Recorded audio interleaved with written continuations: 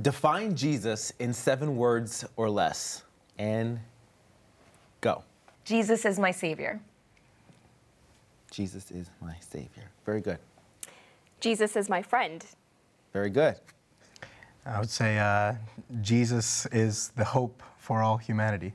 Oh, very good. Thank you. We'll unpack that more here on Sabbath School University. Offering information for your mind, enabling transformation for your heart.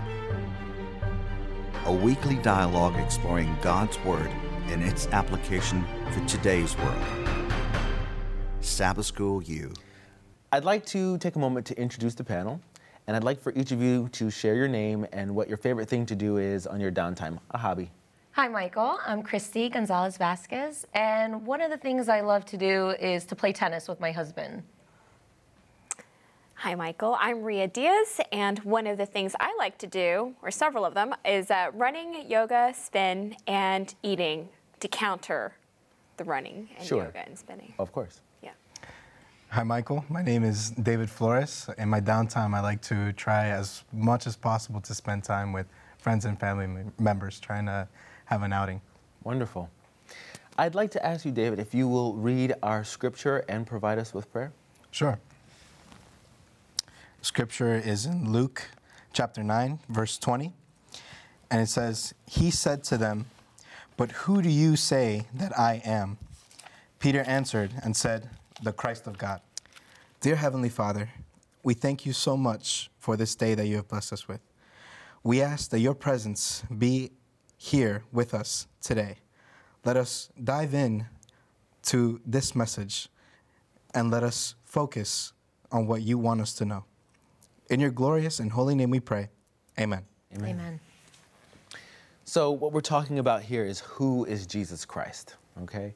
And so we just read the key text, and we have Peter answering that question, and he says, the Christ of God. So the first question we want to ask is, what are some of history's verdicts regarding the nature of Jesus? So what have we heard? What have people kind of summed up the nature of who Jesus is from history? Well, I've heard many things. One of them that really sticks out to me is social reformer. Mm-hmm. But he's also been called the great teacher, an ethicist, great prophet. So history has given him many names. Right. Anything else come to mind when you think about through history, what attributes have been ascribed to the nature of who Jesus is? I think he's also been referred to as a great philosopher because he tries to, as Ria said, kind of like an ethicist, tried to teach us the ethics on how we should live here in the earth. Yeah, and I think based on whatever context you're referencing from history, he's been described as a healer. Mm-hmm. He's been described as a savior. So some of this kind of points us in a direction to who history has recognized the man Jesus Christ to be. And so that's kind of important as we unpack who is Jesus, as we unpack that, because we're thinking about characterizing this individual. So the next question we have is, Jesus asked the disciples, "Who do you say that I am?" In what way is this question important to you and me? So we've heard what history has called him, how they've described his nature, but it seems that Jesus is concerned with wanting to know individually, who do you say that I am? So as you think about that, what have you kind of come to the understanding of who Jesus is? I think personally, for me, Jesus has become somebody I need to reflect. He's become somebody that I need to express the amount of compassion that he had towards other people, but also the amount of discipline that he gave so many people. He was able to walk up to a person that did a wrong, but not necessarily discipline them in a very strong and forceful way, but he did it in a way that was impactful enough for them to change. And I think the question is important for us to know, because if we do not know how we can define Jesus in our lives, we are not able to give a proper testimony to others as to who he may be. That's right. So I think that's why it's very important for us to know that. And Oh, please, go ahead. Well, I was going to say that takes me to 1 Corinthians 11:1, where it says, imitate me just as I also imitate Christ. And I just think it's such a powerful message, that verse. When I think of who do you say that I am, I mean, Jesus was all of these things. You know, he loved us no matter anything that we would do wrong. He loves us. But, you know, it makes me think we need to be good examples for others to see, you know, the love of God through us. And, Absolutely. you know, God was he was selfless. He loved others. He set such a good example, you know, so that people, when they see us, they see Jesus in us and in our hearts. And it's really important to understand that we could sit in church or Sabbath school or in a setting like this and, you know Jesus, but we also have to understand who he is. It's like getting to know a friend, a good friend. We have to, instead of just knowing a good friend's favorite color, you want to know why, or what their favorite food is, you want to know why. So that's really important to understand. Absolutely. And in the lesson, it kind of talks about the definition of Christ. Christ is the Messiah. Christ is the Savior. And for Peter to give that response was kind of a big statement, because Jesus didn't walk around, you know, saying, I am, you know, the Savior, I am this, I am that. He kind of lived that. And then he waited for people he waited for those reactions to see what conclusions they were coming to. He was taking in the surrounding perceptions of who people saw him to be. And so he wanted to know, who do you say that I am? Based off of what you say you believe and the reflection that you've seen in my ministry, who do you say that I am? So in effect, this was a declaration. They were basically, you know, proclaiming Jesus as Christ. So when we say, who is Jesus to you, when all of what you've just said kind of builds a perception that when you go out into the world and you interact with people, you're declaring that Jesus is Christ, Jesus is the Savior, Jesus is the Messiah. And that's powerful. I like that he asks that question of us. The next question is, in Scripture, Jesus is referred to as the Son of Man and Son of God. What do these expressions mean? Now, this isn't an easy thing to explain. So just kind of go off of what it is that you understand. Son of Man and Son of God, what do these expressions mean? Son of Man it makes him more relatable to us instead of just being Son of God, figure Godhead. He came down and he felt what we feel. He hurt the way we hurt. So that's what I think of when it comes to Son of Man. And guys, when you're thinking about these responses, pull from the questions that you may have asked yourself and then answered through maybe life experiences. When you're coming up with who the Son of Man is, who the Son of God is, how does that relate to your experience? Include that kind of in what we're talking about here. I think fairly recently for me, it was just the emphasis of recognizing that Jesus literally stepped down from his throne in heaven in order for him to be with us in the earth. He was the Son of God. He was at his side before he was born here in the world. And so we recognized he was the Son of God. He forms part of the Trinity. And then he became Son of Man by physically being born into this world. So, you know, just as Ria said, we're able to relate in that sense that he transformed himself into a human being for us to recognize that he also faced temptations just as we do every day. But, you know, the Son of God, he literally stepped down in order for him to teach us who we need to become. Any other thoughts that are resonating as you think about the definition of the Son of Man versus the Son of God? Well, Son of Man, imagine the four of us here, but if Jesus were right here with us, you know, he actually walked the earth. Right. And it's amazing to me, because if he were right here, I mean, everything that we know, it's so easy to, you know, believe for some, not for all. but seeing is believing sometimes. So they actually got to see Jesus. And to me, that's just so fascinating to me. Like, imagine if he were here with us. Like, honestly, I think I'd stand up a little. Yeah, sit up a little taller. Stand up a little taller. You know, and just in reverence, though. And so many questions that I'd ask him. You know, and then it just, like Ria said, I think that was just perfect. You know, we can relate. You know, he was a human being like us.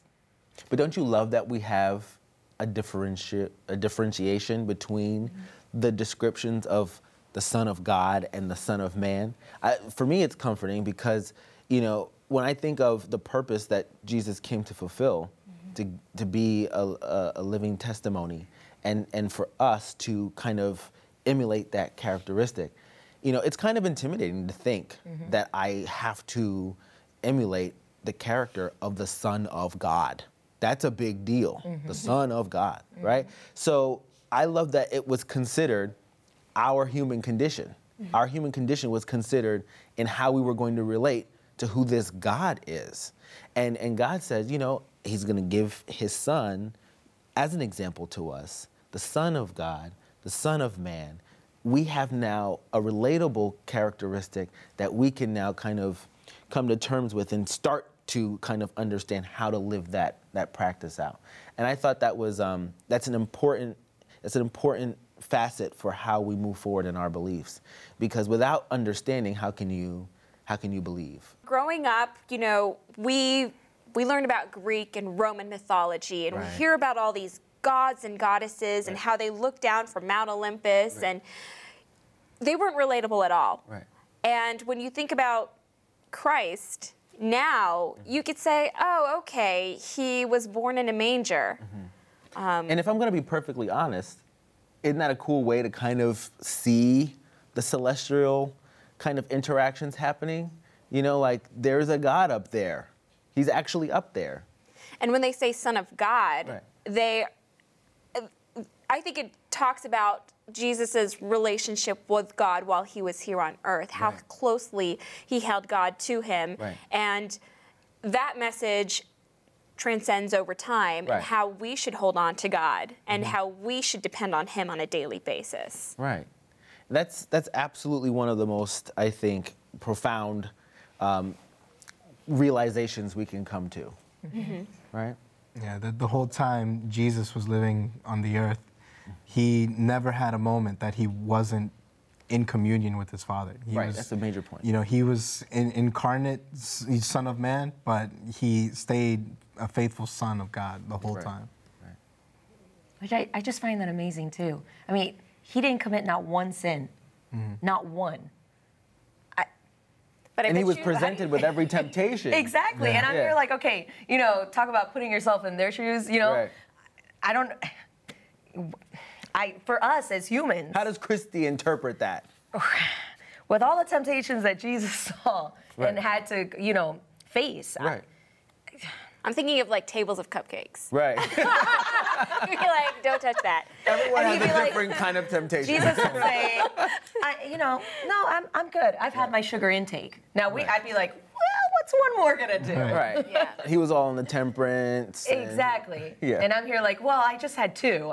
I mean, no, I've just had 3. Or a box. Right. But you know, I also think God is, when we are growing up, we think of Christ as our friend. Jesus is our friend. Jesus loves me, this I know. And for some reason, something happens between the age of 12 and 20, where all of a sudden, he's this bigger than life figure, which he is, but you can't relate to him anymore for some reason. You go to church, and some sermons I've listened to, he just seems like this person I can't relate to anymore. And a lot of times it's bogged down by the rules and what you should and should not do as a Christian. Am I hearing you say that sometimes we let other people tell us who Jesus is? Oh, and then all we the stop time. searching? All the we stop time. looking, and then that we kind of lose that relationship? Yeah, You just definitely accept think it. So. Yeah, because you know, you hear the personal relationships that pastors or other members of the church have with Jesus,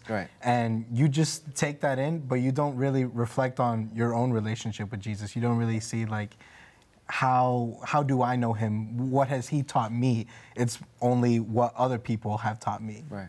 It's Have you completely ever had different. that moment where like you know your communication with God is on point, even if it's that one particular moment where you've asked for guidance and it's like boom, you found the answer, or maybe you know what the answer was but it wasn't what you were expecting, but you knew that was still an answer.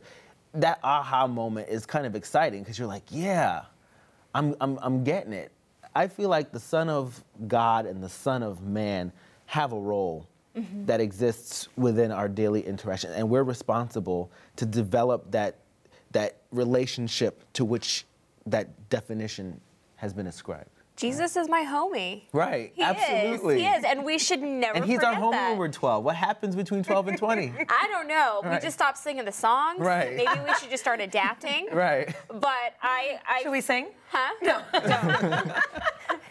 Harmonica, please.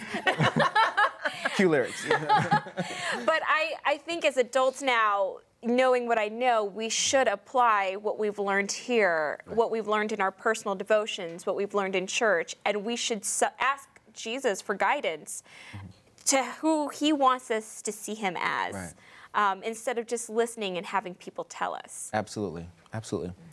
We're moving on to our next question, and the question is, what do we learn from the Transfiguration? Such a big Now, word. Transfiguration, really? When we look that up if you're not sure, and I wasn't really sure. I kind of tried to read through. I tried to read through the lesson and kind of see where the scriptural texts were taking us to. But what do we learn from what they've described, what the Bible has described as the Transfiguration? I think You jump in on anytime. I think the event that occurred when the disciples saw that Jesus was there with Moses and with Elijah, it was very interesting to kind of interpret that when Jesus was praying, he was seeking consolation. Like he wasn't, he wasn't just calling upon them on his own. Like he did not call upon them.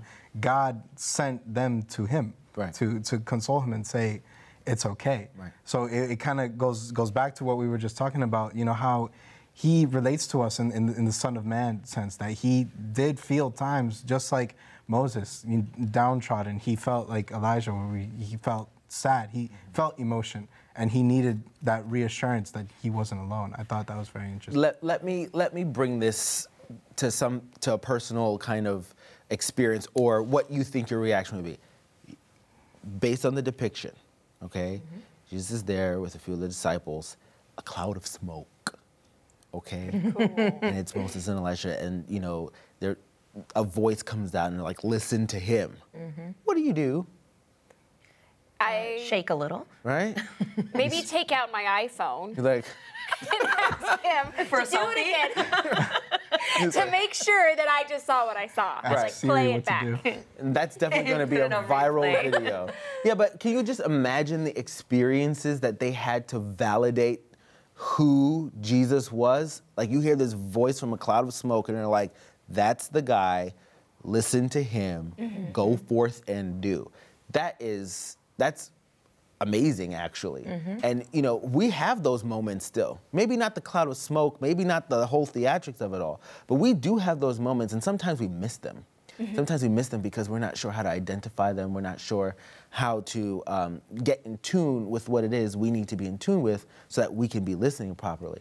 But the question becomes, how do you get ready kind of for that interaction? How do you get ready to be introduced to who the Christ is? I don't think you can ever be ready to be introduced to Christ, because nobody was ready when Jesus called upon them. But can you be willing? You can definitely be willing, because he chooses the people that are willing. Over the course of all of the history in the Bible, everybody was surprised. Everybody was not, reading their Bible for a week ahead of time, or trying to know the teachings that every other character in the past, like Moses and Noah, they were not reading upon those things before Jesus came across them. So Right. I don't think there's ever a moment we can ever be ready. We can just be willing to follow him. Yeah. And something that really stuck out to me during this lesson was that they said that the transfiguration occurred in the book of Matthew, the book of Luke, and the book of Mark. And only in Luke was he mentioned that. Only in Luke, yeah. Only in Luke did they mention him going up to pray. Right. And he just, in layman's terms, he just wanted to make sure that he was doing what God really wanted him to do. And that really stuck out to me. Yeah, absolutely. Anything that stuck out to you particularly about that as well? Well, it was, with what Rio was saying, it's almost like he was making sure, like, okay, am I doing everything right? Like, God, tell me, like, am I doing it right? It's like a check on himself, you know what I mean? And how many times don't we do that about us? Like, am I doing this right? Am I saying the right things? Am I doing the right thing? And it's just like, sometimes you need a little bit more, what's the word I'm looking for? Not support, but Assurance? Affirmation? Yeah, like, I mean, Confirmation? Like we're friends, and Moore. it's like, I've got your back. Right, You know what I mean? yeah. That type of affirmation. Right. Absolutely. So given all that Jesus said about himself, why is the idea that Jesus was merely a great man logically flawed? So all that we know about who Jesus is, what he said, or who he said he was, when people present the argument that Jesus was just a great man, how is that logically flawed in your own interpretations? And let's just be honest. Some guy, comes up to you on the street and they're like, "Oh, Jesus, he was a cool guy. He was a prophet, I guess." He just rose from the dead. Yeah. Did a few Yeah. miracles. That's kind of And that was on a low-key day. I mean, this guy has a withered hand and he kind of just blessed it and it was fixed. That's not just a nice guy, right? Right. Right? Yeah, I mean, he performed so many different miracles for you to just say, oh, he was a good guy. Right. It's putting him on the same pedestal as your favorite president or your favorite actor who could be a good humanitarian. Like, oh, they're just good people. Like Someone who collects funds to give to an orphanage, that's a good guy. right. Yeah. Right? Exactly. Yeah. Someone who goes and, feeds the homeless at a local soup kitchen, that's a good guy. But when we're talking about Jesus Christ, how is it logically flawed to kind of just sum him up as, having been a great man, just, a great man? Well, when you think of Christ, he came here with a big job. Right. I mean, he came here to save all of humanity. Right. Tell me that Matt Damon can do that. Right. And he'd be like, yeah, cool. So I kind of know that I'm going to be crucified. And some people might think Matt Damon is a great guy. And good looking as well. Some people don't know who Matt Damon is. But, yeah. He's an actor. But the job this man had was so big. It's not, you can't just And he call had that. the game plan, too. He had the game Like, he plan. knew exactly what was going to happen, and he still came for us. And that's And love. to be a nice guy. Absolutely. And it's also the love and commitment he has to make sure that we spend eternity with him. That was his mission, and no just plain good guy could say that or do that. Sometimes Right. I kind of picture the leadership of that time, kind of huddling together and be like, "Oh, I think we're gonna have to handle this situation. This gentleman just healed a woman who was ailing for the last 18 years. What do we do? Well, let's just make sure they know he was a great man, and they can't really know much more else about him." We'll write it off at that. What was the game plan? Did they think that was going to kind of sum up who Jesus was in history and for all eternity? No, I don't think so. So I think logically speaking, based off of what actually happened, what people saw with their own eyes, you can't dumb down the experience of or the effect that Jesus had on this earth while he was here. And that is definitely affirmation. That is definitely reassuring that we have that point of reference to at least solidify why we are on this quest, why we even want to be like him. Our last question is, what has your own personal knowledge of Jesus taught you about him and what he is like?